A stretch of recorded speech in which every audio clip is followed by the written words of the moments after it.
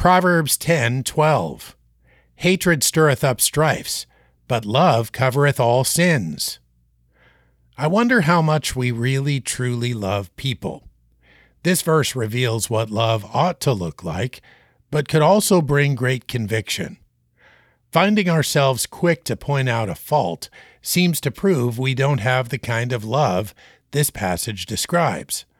Do we categorize a person based upon sins with which they struggle?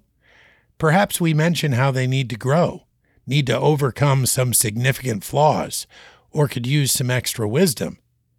These are the kind of sins that love should cover.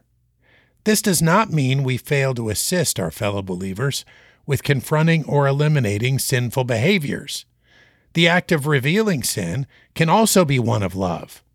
This is only the case if the aim is imparting truth for the purpose of directing to reconciliation with God. Simple stirring of strife reveals hatred. It is the opposite action and has the opposite outcome. We are either to overlook or challenge, both with the best in mind for the other person. When our first concern is for ourselves, we will always fail in this. Proverbs 10:12. Hatred stirreth up strifes, but love covereth all sins.